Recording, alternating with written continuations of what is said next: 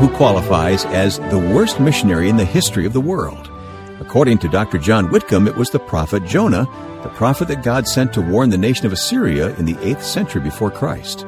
Isn't it amazing that Jonah, who had even tried to escape from the call of God and run away, had no love at all for the Assyrian people, the most horribly cruel nation in the ancient world, the Nazis of the ancient world. And yet, he delivered the message that the Lord had given him for the city of Nineveh. The result of Jonah's preaching is found in Jonah chapter 3, verse 5. So the people of Nineveh believed God and proclaimed a fast and put on sackcloth from the greatest of them even to the least of them. Our speaker views this as an example of speaking the truth without love. It's still powerful because God's word will never return void to him, but it is not God's ideal, nor is it the most effective way that we can minister the gospel or any of God's word, which is true from the beginning to the end. I'm Wayne Shepherd, inviting you to stay with us today as we listen to part 3 of a message called Truth is Greater Than Love from our series on basic biblical distinctions. It comes from a series of sermons that Dr. Whitcomb recorded at Grace Bible Church in Elkhart, Indiana. We're so glad to have their permission to present them to a wider audience here on Encounter God's Truth. So let's proceed now to join the congregation assembled to hear the conclusion of Truth is Greater Than Love. We open with a short review.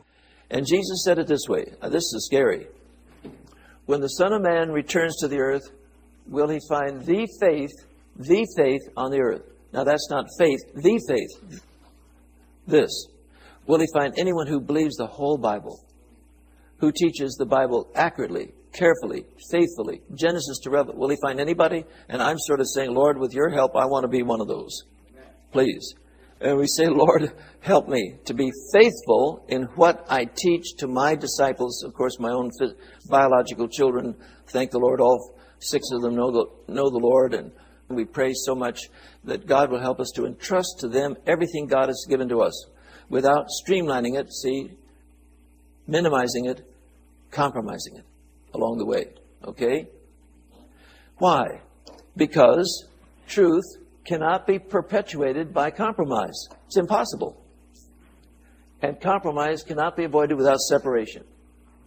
And for 1,400 years, God taught Israel, you see, don't compromise with the Gentiles, with the heathen, with the pagan, with their false religion. Don't. And finally, the northern 10 tribes were carried off into captivity. They've never returned to this day that we know of, for sure, because we don't know what tribes are in Israel today. But I hope some of them are there. Okay? They'll be identified when the 2 witnesses come, in Revelation 11 and so forth. But the southern 2 tribes finally were carried off to Babylon by Nebuchadnezzar because they compromised the word. See? Now, in the New Testament, over and over and over again, God says, don't you dare compromise my word. So John the Baptist came along and said, you generation of vipers, who has warned you to escape the damnation of hell? He was not an ecumenical preacher.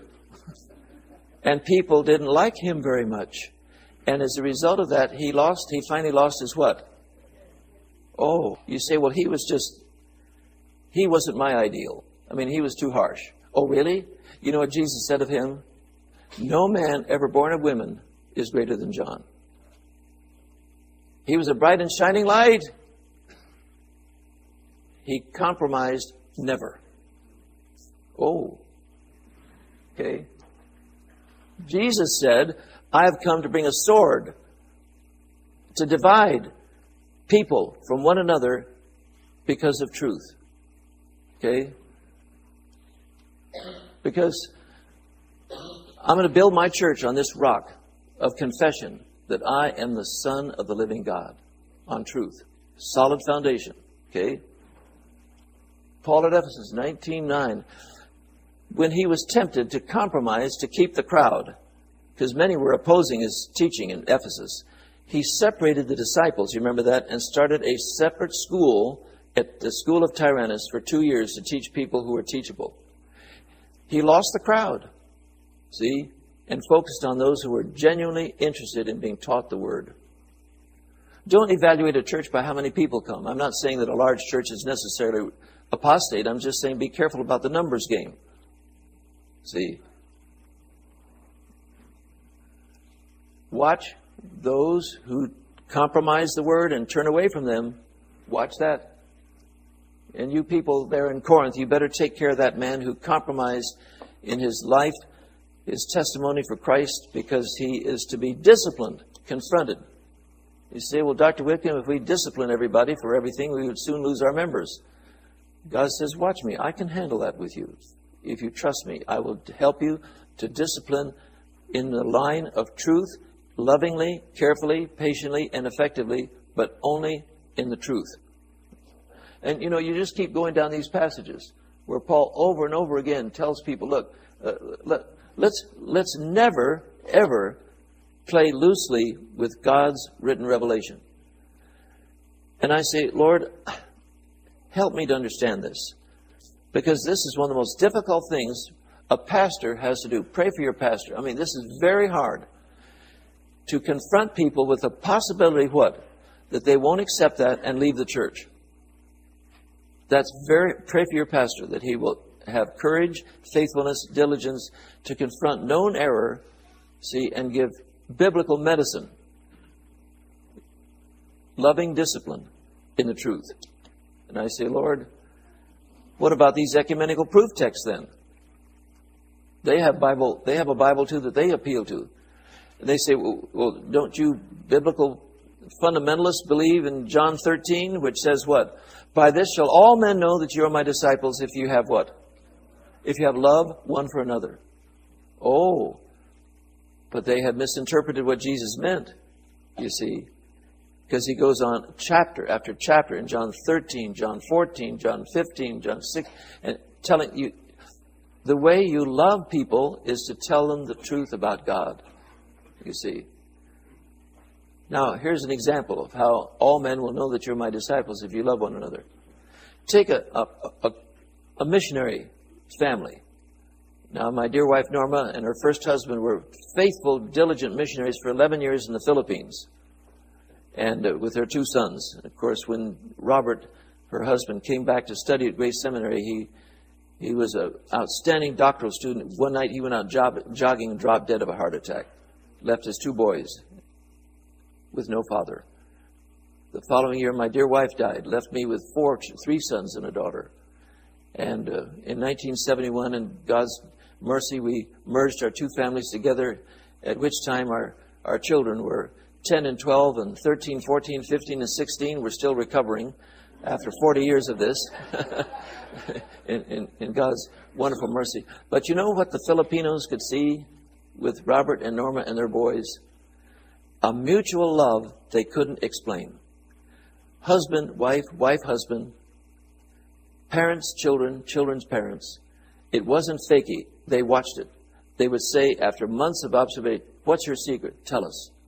Because they were living the light of God's truth, you see, in expressing biblical love one for another.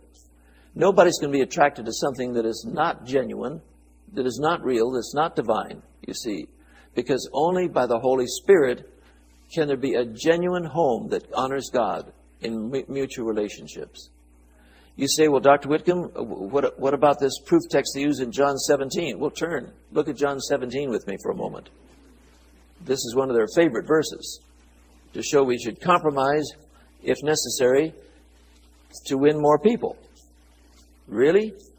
Well, here's the final prayer of Jesus to his Father before he died. High priestly prayer. Look at John 17. Are you there? Look at verse number 11. I am no more in the world. He's talking to his Father.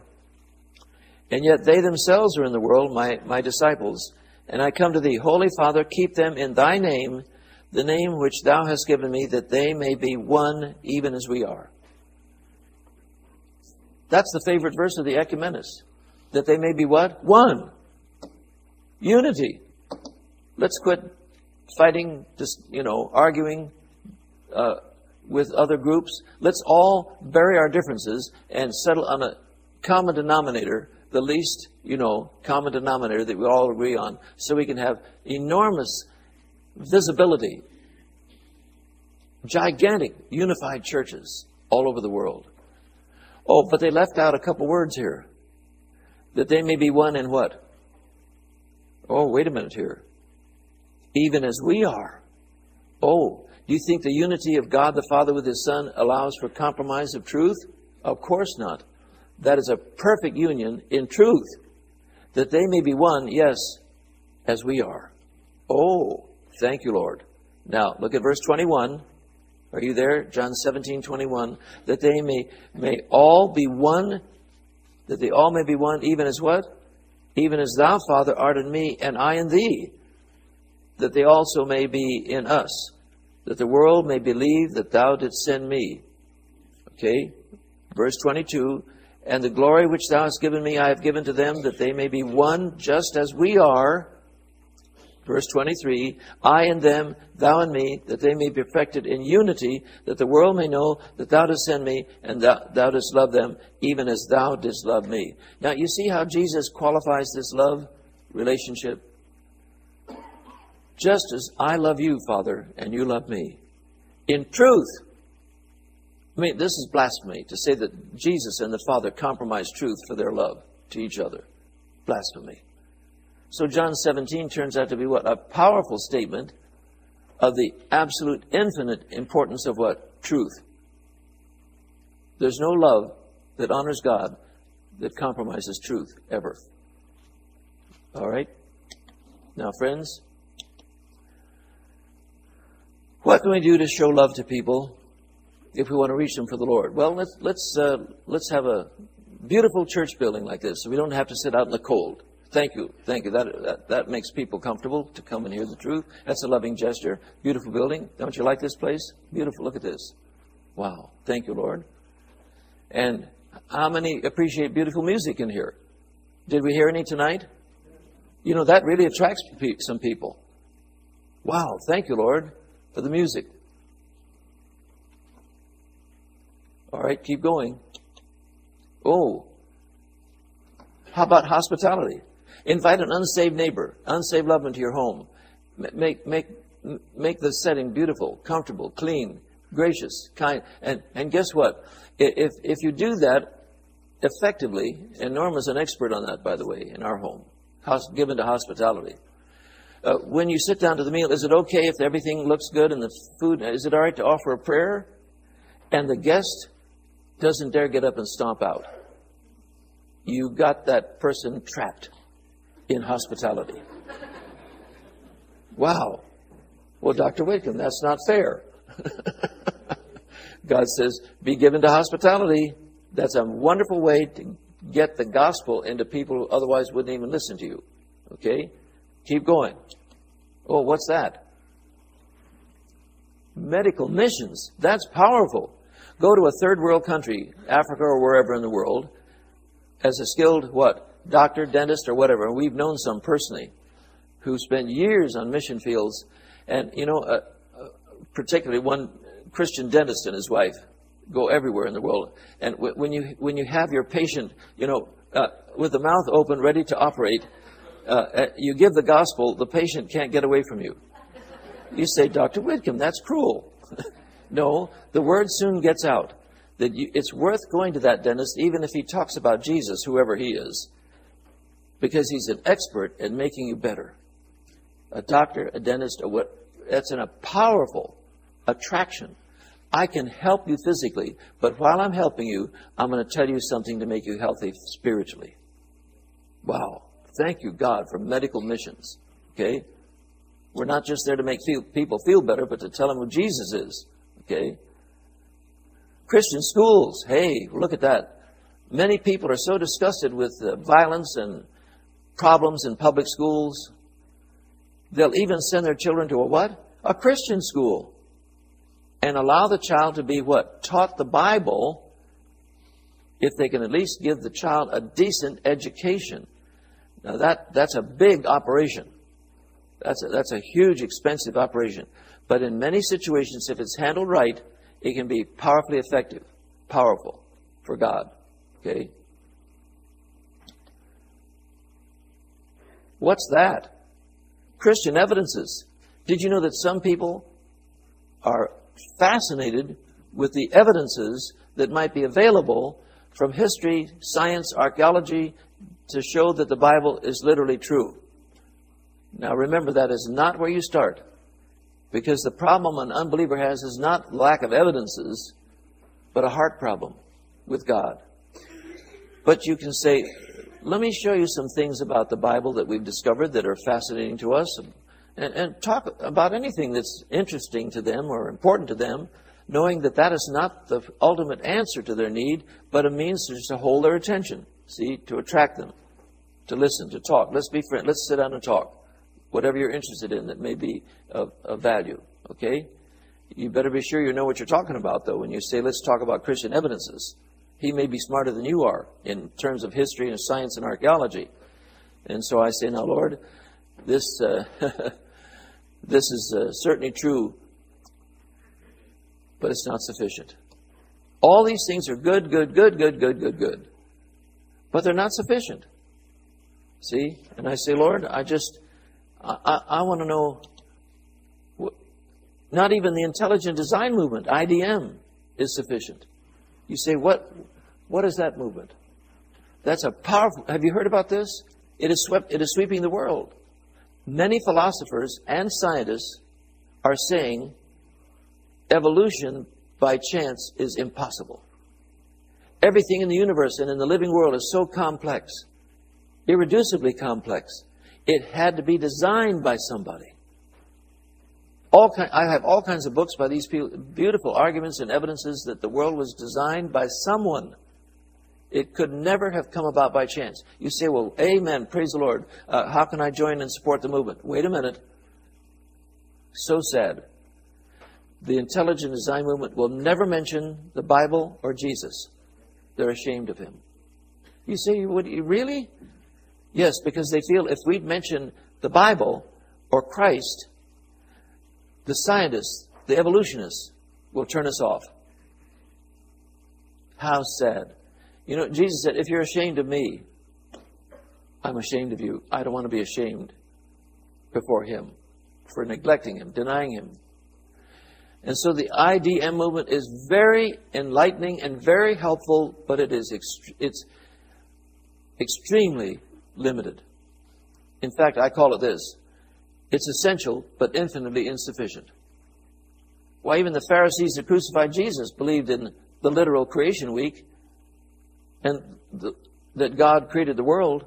You see, God did. The God of the Bible did. So that's infinitely insufficient to say we believe that the world was designed by someone, but we won't even discuss who it was. So you see the limitations, friends, of arguing with people to try and prove to people that the Bible is true. If you really love people, don't do that kind of thing. Tell them the whole truth about Jesus Christ the Lord. Appreciate your prayers. I'm finishing a little book on the intelligent design movement. I'm going to have a shocking title for this book. Jesus Christ, our intelligent designer. We're going to tell everybody who he is. Is that okay? Thank you. Thank you. And so I say, now, Lord, here's what I want to do. I want to speak the truth in love to everyone I meet whose path I may cross, as you permit. So we can grow up in all aspects unto him who is the head, even Christ. Now, friends, let me tell you in conclusion tonight, the worst missionary the world has ever known. Jonah. God said, you go preach to those Ninevites. Jonah said, thank you, no. He said, head east to Nineveh. He said, no, I'm going west. I'm getting away from you. He got into a boat. He got out in the middle of the Mediterranean, running away from God. Can you imagine anything more stupid than try to run away from God? And by the way, did you know what happened to him? God caught him. You say, you mean God knew about this? And he created a storm, and the sailors were all terrified, crying out to their God, and said to Jonah, why don't you cry? Who's your God? Well, my God, since you asked, is the one who created the heavens and earth and the sea. They said, well, what are you doing? Well, I'm running away from him. Well, you're endangering our lives. What do we do? He said, throw me out, throw me overboard. I'm finished. I'm dead. They did. They threw him overboard. And guess what was under the water? An enormous fish swallowed him and headed back to the Holy Land and finally disgorged this unwelcome passenger on the shore. I want a videotape of this one. While he was in the fish, by the way, he had new thoughts about God. He started praying toward the temple, it says.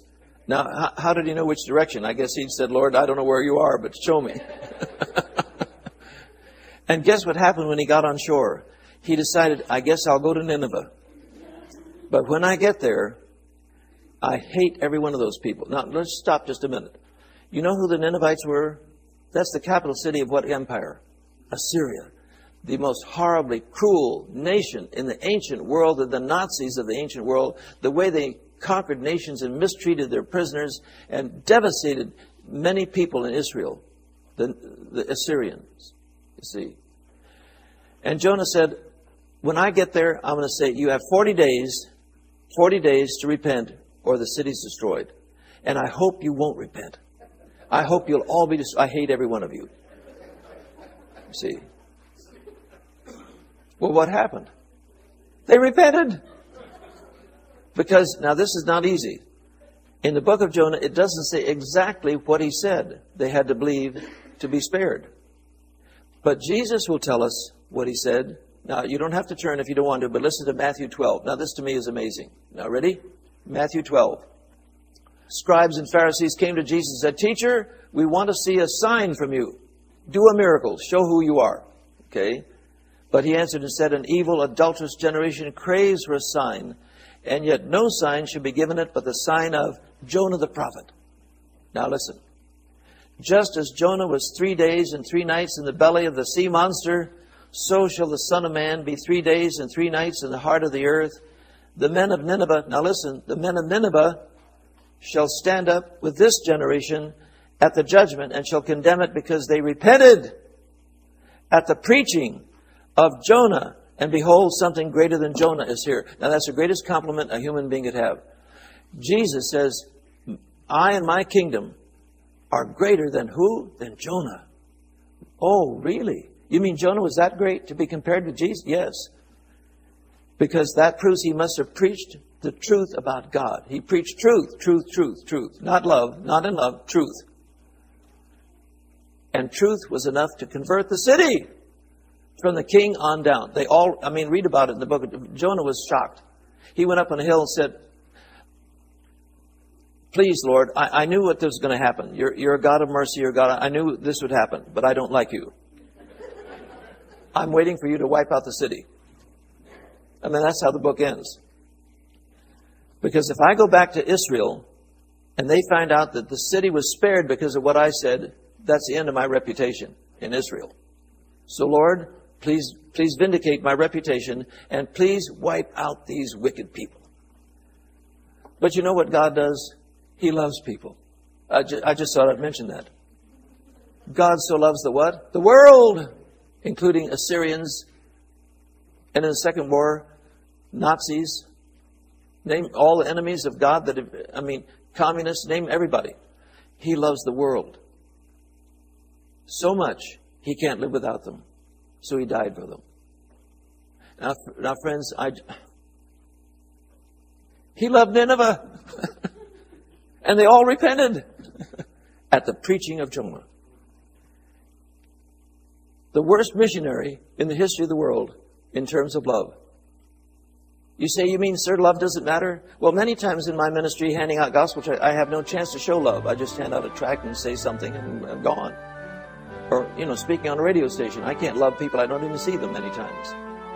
But when I have an opportunity, I better show love as well as speak truth, because that's what he wants me to do. Speak the truth in what? In love. When we get to see Jesus at the Bema, the judgment throne, he'll say, Dear child, you're going to receive a crown because you not only preached the truth, you preached it in love. The perfect combination. Thank you, Lord. I think I got the point. When all else fails, even love fails, speak the truth. Thank you, dear Father, for your precious book. What a powerful two-edged sword is this book that pierces, that illuminates, that convicts people, that saves people. With that closing prayer, we've finished our study for this week. Thank you for listening to our program, and please remember that you can hear it again at sermonaudio.com/Whitcomb. Encounter God's Truth is a production of Whitcomb Ministries, and you can visit us online at whitcombministries.org. And for the latest news, keep up to date with us at facebook.com/Whitcomb Ministries.